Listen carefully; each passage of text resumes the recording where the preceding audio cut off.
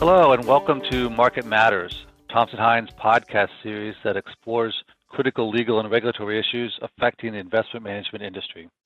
I'm Mike Weibel, a partner in the Investment Management Group. I'm welcoming Nathan Holmes back to the podcast. Nathan was my guest back in November of 2019 when we discussed the SEC's proposed amendments to the proxy rules.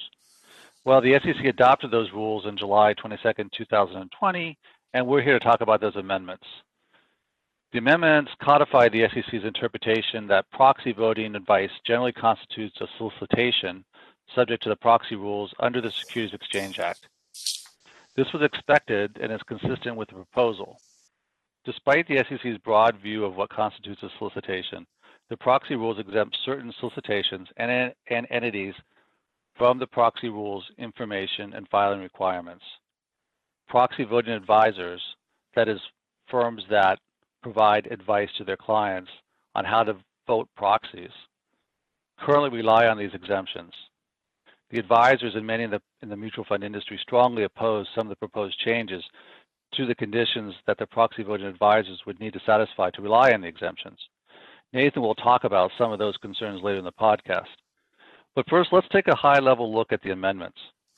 When the SEC originally proposed the amendments in November of 2019, they said the purpose of the amendments was to allow investors who use proxy voting advice to receive more transparent, accurate, and complete information on which to make their voting decisions. All right, so let's look at some of the changes. First, under the amendments, proxy voting advisors must disclose any material conflicts of interest either in their proxy voting advice or in an electronic medium used to deliver the proxy voting advice. This amendment was adopted substantially as proposed, but it's a little bit more streamlined. Also, unlike the proposal, the final amendments don't specify where the disclosure has to be made or how the disclosure has to be presented. Second, the amendments include examples of when failure to disclose conflicts of interest or other information in proxy voting advice would be considered misleading. So those are the first two items, and they're relatively uncontroversial, and they were adopted as proposed substantially. The big issue was the next one, and that is that proxy voting advisors must adopt and publicly disclose written policies and procedures reasonably designed to ensure that proxy voting advice about an issuer is made available to that issuer at or prior to the time the advice is given to the proxy advisory firm's customers, and the proxy advisory firm's customers have a way by which they can reasonably be expected to become aware of any written statement from an issuer regarding the proxy advisory firm's proxy voting advice in a timely manner before the shareholder meeting. So the Second Amendment is significantly different from the proposal, which would have given issuers the right to review and comment on the proxy voting advisor's draft advice before the proxy voting advisor's clients received it. So Nathan, why was this change made, and what is the significance? Sure, thanks, Mike. I think that in the final version of the rules that the SEC has adopted, they've taken a more principles-based approach here in recognition of a couple of things. One, understanding how compressed the schedule is for traditional proxy season. Many public companies are going to have their proxy statements issued, calendar year companies, in a pretty short window of time in the spring, and proxy voting advisory firms need to review those proxy statements, develop recommendations for their clients, and get those out to their clients. And adding in the sort of pre-distribution ability for the issuer companies to review and comment on drafts of the proxy voting firm's advice, I think the SEC recognized that might really make the timeline a little too short and compressed in some situations. The other thing is, I think they were reacting to some of the comments that were received from proxy advisory firms, and others. Institutional Shareholder Services, or ISS, in particular, pushed back really hard on this concept of being required, that was in the proposed rules, where they would have been required to give issuer companies and the ability to weigh in on a draft of their proposal and include the issuer company's response in their proxy voting advice when it's first delivered to their clients. They made a number of arguments there, including arguments under the First Amendment of the United States Constitution, which I have to say, it was pretty interesting reading. As speaking as an executive compensation lawyer, I don't spend a lot of time thinking about free speech issues and constitutional law considerations. But ISS was making the point that, well, hey, this is the SEC, it's the government telling us that before we can deliver written advice to our clients, we have to go to someone who may disagree with us, give them the ability to review our comments, and then even be required to include issuers' comments in the original version of our advice that we provide to our customers. So I think the SEC, heard that and sort of took a step back here, and they still want to make sure that issuers have a better chance to sort of weigh in on a timely fashion and get their views out there. But they have taken a more, as I say, principles-based approach in terms of allowing the proxy advisory firms to come up with a policy that might work for how they would implement this.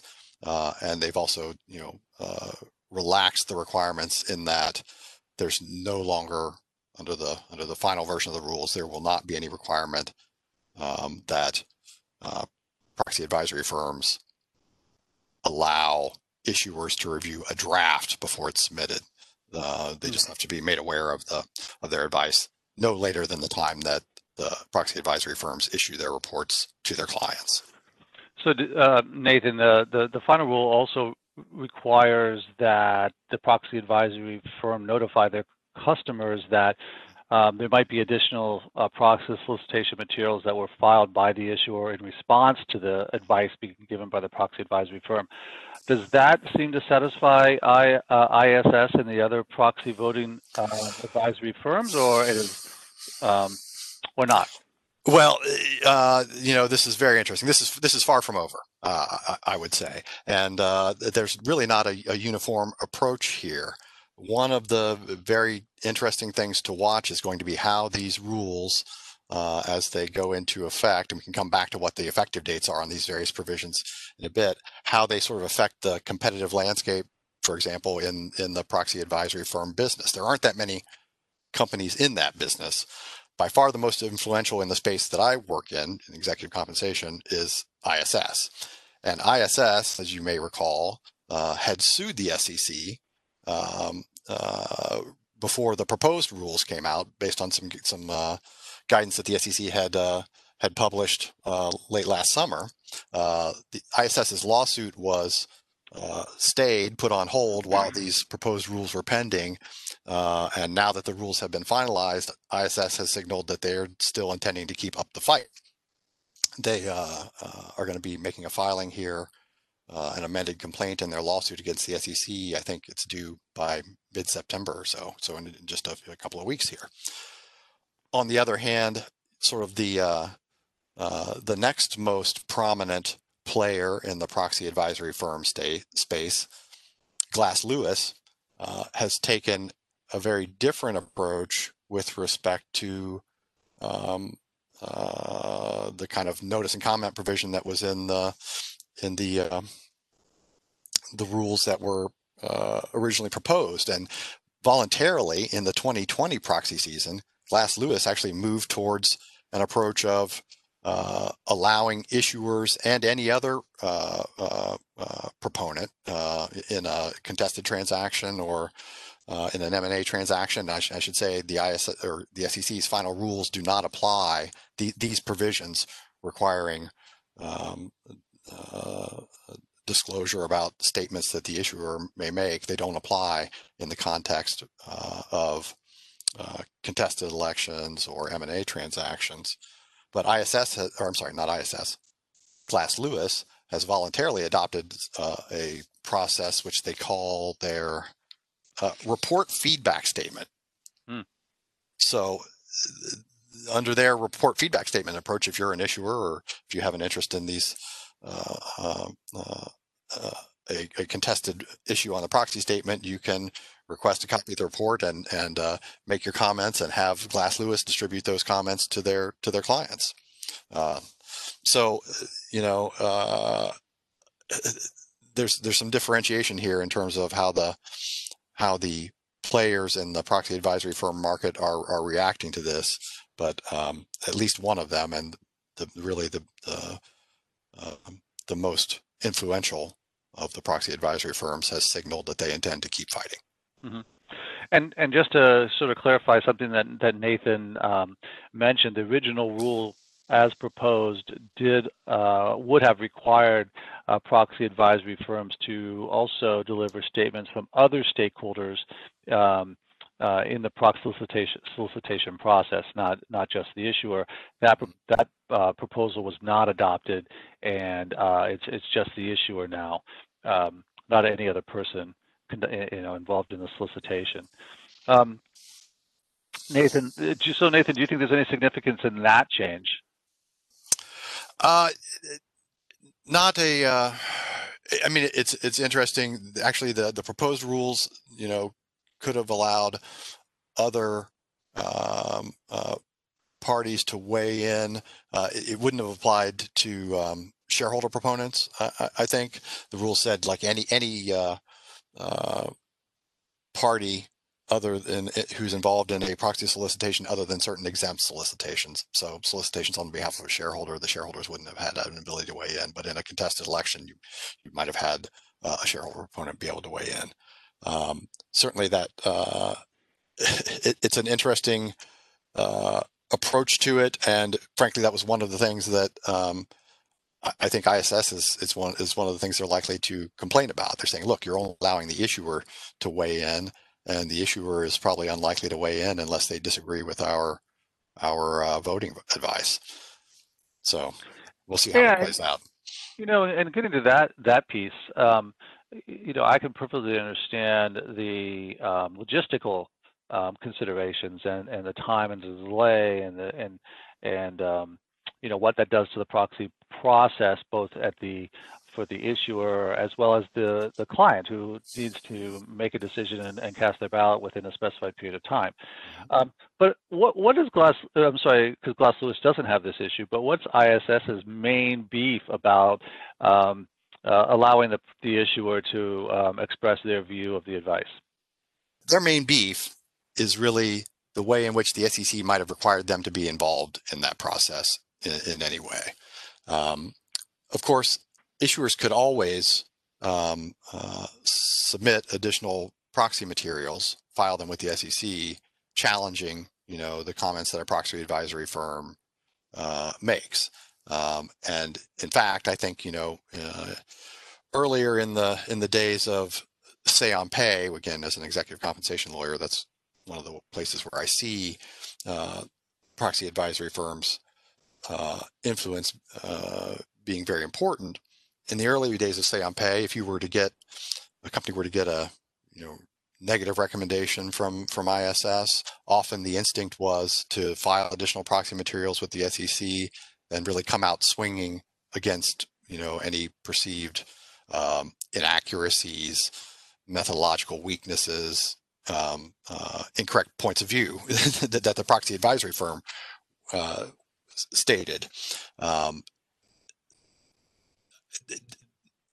Subsequent to that, I think more recently in situations where you might have a challenge from a proxy advisory firm, companies have really tended to move more in their disclosure towards, one, being proactive and reaching out to their largest institutional investors, really taking a shareholder engagement approach to understand what their investors are interested in on a variety of topics that could include executive compensation. And even when additional proxy materials might be filed in response to or in connection with an election where ISS or Glass Lewis has made a negative vote recommendation, I think more recently the tendency has been, not to mount an attack on ISS or Glass Lewis, right? But really to focus on just continuing to tell the company's story about why the compensation program they've adopted is the right one for them, and why shareholders should vote for the proposal that's on the ballot, whether that's the annual or other advisory vote for, say, on pay, or whether that's a stock plan proposal. So companies could always do that, and I think ISS just doesn't want to be roped into that process and promote and end up, allowing issuers to ride along on their advice to their clients. They also had concerns, and some of the changes that you mentioned with respect in the final rules with respect to conflict of interest disclosures deals largely with the fact that ISS really has a conflict of interest type situation built into their business model on executive compensation issues in particular, because they, have their clients are companies that money managers, institutional investors who need to vote proxies, right? And ISS gives those people advice. But ISS has a subsidiary or division, and a related party that provides consulting services to issuer companies to help them navigate the process of trying to get a positive recommendation on a shareholder proposal from ISS, the proxy advisory firm. Mm-hmm. And so ISS says, well, look, if we're going to be involved in this at all, we have to be careful about how and where disclosure is made, because our proxy, ISS would say, our proxy voting advice comes from ISS, the proxy advisory firm, and our consulting advice comes from ISS Corporate Solutions, I think it's called, the consulting firm. And we don't really want people at the proxy advisory firm, part of our business, to know exactly which companies have received consulting services from us, right? So that initial proposal that would have said, okay, you've got to include the conflicts disclosure in your voting report to your clients, ISS pushed back on that and said, well, we shouldn't be made to do that, because then we are kind of tipping our hand to the people who evaluate the proposals that somebody over at our consulting division has given advice to the company on how to get a positive recommendation. Yeah. Well, you would think that, tell you the truth, if there is that built-in conflict, carrying a statement from an issuer saying you disagree with the advice for voting a proxy by the proxy voting advisor would actually cure that conflict. But right. Everybody has their business decisions to make. But it sounds like the SEC actually sort of split the baby, right? And while they don't have to deliver the opposing view or the issuer statement, there is still a requirement that the proxy advisory service notify their client, on how to have access to that additional information that's been filed by the issuer, by either sending an email with a link saying go to the Edgar website and look at that material, or by putting it on their website or other platform they use to deliver the advice. That's right, and the SEC put in some safe harbors on how proxy advisory firms might be deemed to comply with these rules, but it kind of still leaves it open to the firms to design something that works best for their business. Yeah. So we're going to move on a little bit from the actual proxy rules. At the same day that the SEC adopted the proxy rules, they also issued supplemental guidance to investment advisors who are responsible for voting proxies on behalf of their clients. And this guidance supplemented guidance that was originally issued to investment advisors back in August of 2019. And this supplemental guidance deals with or addresses how investment advisors need to consider this additional information that they're receiving from issuers relating to the advice that the proxy advisory firm is giving them on voting shares, voting shares that they own, how it's considered, when they should consider it, and how it'll affect their vote, and documentation of steps they've taken to review that material. Also, it addresses what are called pre-populated proxy voting forms, and some investment advisors that use a proxy voting service will receive back from the proxy voting service prior to the date that the proxy needs to be cast a ballot that's pre-populated with the voting recommendations of the proxy advisory service. The guidance makes clear that investment advisors cannot just rely on those pre-populated proxies and just allow them to be submitted, but need to review those and ascertain whether or not any additional solicitation materials have been filed by an issuer that may disagree with the advice given by the proxy advisory service, and consider that before submitting the form. So some additional guidance has been given to investment advisors as a result of these proposed amendments. Nathan, I'll give you the final word. Anything else you want to say about the rule and the effect it has on issuers? Sure, Mike. A couple of things to say here. One, about the effective date of these SEC rules. The rules that state that a proxy advisory firm's business constitutes solicitation of a proxy, that rule is effective 60 days after publication of these rules in the Federal Register. So that's going to become effective this year, as is the rule that indicates that failing to disclose information in a proxy advisory firm's advice about the methodology, sources of information, or conflict of interest might be a materially misleading statement. So those rules are kind of effective very shortly here, and that's important for issuers.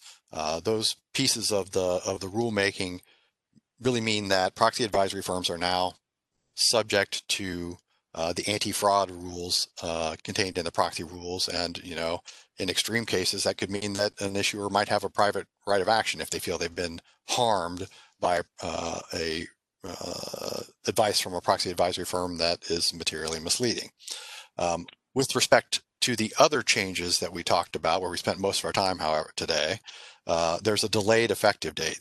So the SEC is not going to require a proxy voting advice business to set up those policies to ensure that their clients are made aware of issuer responses to their voting advice, or even to include the conflict of interest disclosure in its proxy voting advice or in electronic materials until effectively the 2022 proxy season. So December 1, 2021, the proxy advisory firms need to have those policies in place. As I mentioned, some of the players in the space are starting to move there already, but there's kind of going to be potentially a delayed effective date and continued lawsuits.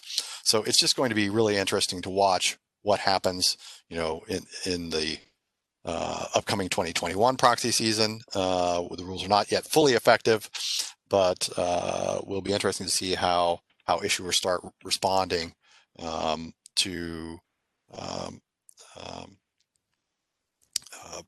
to the extent there are negative recommendations from ISS or Glass Lewis, how responses develop, and to see sort of how the proxy advisory firms over the somewhat longer term, what kind of policies they develop to comply with the SEC's rules, assuming they become effective and ISS doesn't succeed in in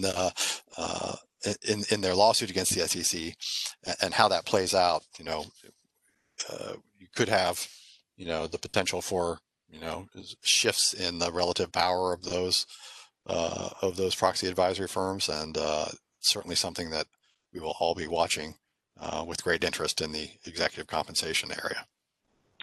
Yeah, and I think it's also pretty interesting, Nathan, that with the rise of ESG funds and other and ESG as ESG as environmental, social, and governance factors, consideration of those in investment decision-making processes and how it's moving more into the mainstream of financial analysis and looking at a company as a viable investment. And the impact side of ESG, which focuses a lot on shareholder proposals and proxy voting, many of which are not consistent with ESG. Not consistent with Glass Lewis and ISS and other proxy advisory services recommendations to begin with.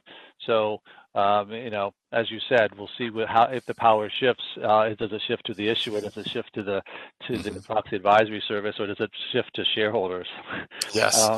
Yes. So there's really three players in this game, even though we've primarily been focusing on just two of them. One last fast recap, Nathan. The ISS litigation. Where is that? And what's its posture right now? And do you anticipate anything happening before December 1st, 2021?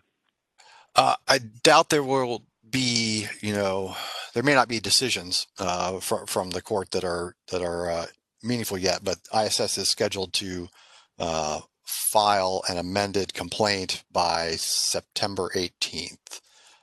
So it is going to pick up again. It had been put on hold while we were waiting for the final rules, but it definitely looks prepared to heat up, and we'll see what happens. But I would expect to see more developments there coming soon. Something we'll be watching through the end of this year and into the 2021 proxy season. Great. All right. Well, thanks a lot, Nathan. It's always great to have you on the podcast. Very informative discussion. So thanks for joining us. And thank you for listening to Market Matters. I hope you found the information shared during today's program valuable. If you'd like to learn more about today's topic, or Thompson Hines Investment Management Practice Group, or the employee benefits and executive compensation practices, please visit thompsonhine.com. With approximately 400 lawyers in 8 offices, Thompson Hine is a full-service business law firm recognized for innovation and client service. Our Smart Path approach provides clients with service that is predictable, efficient, and aligned with their goals.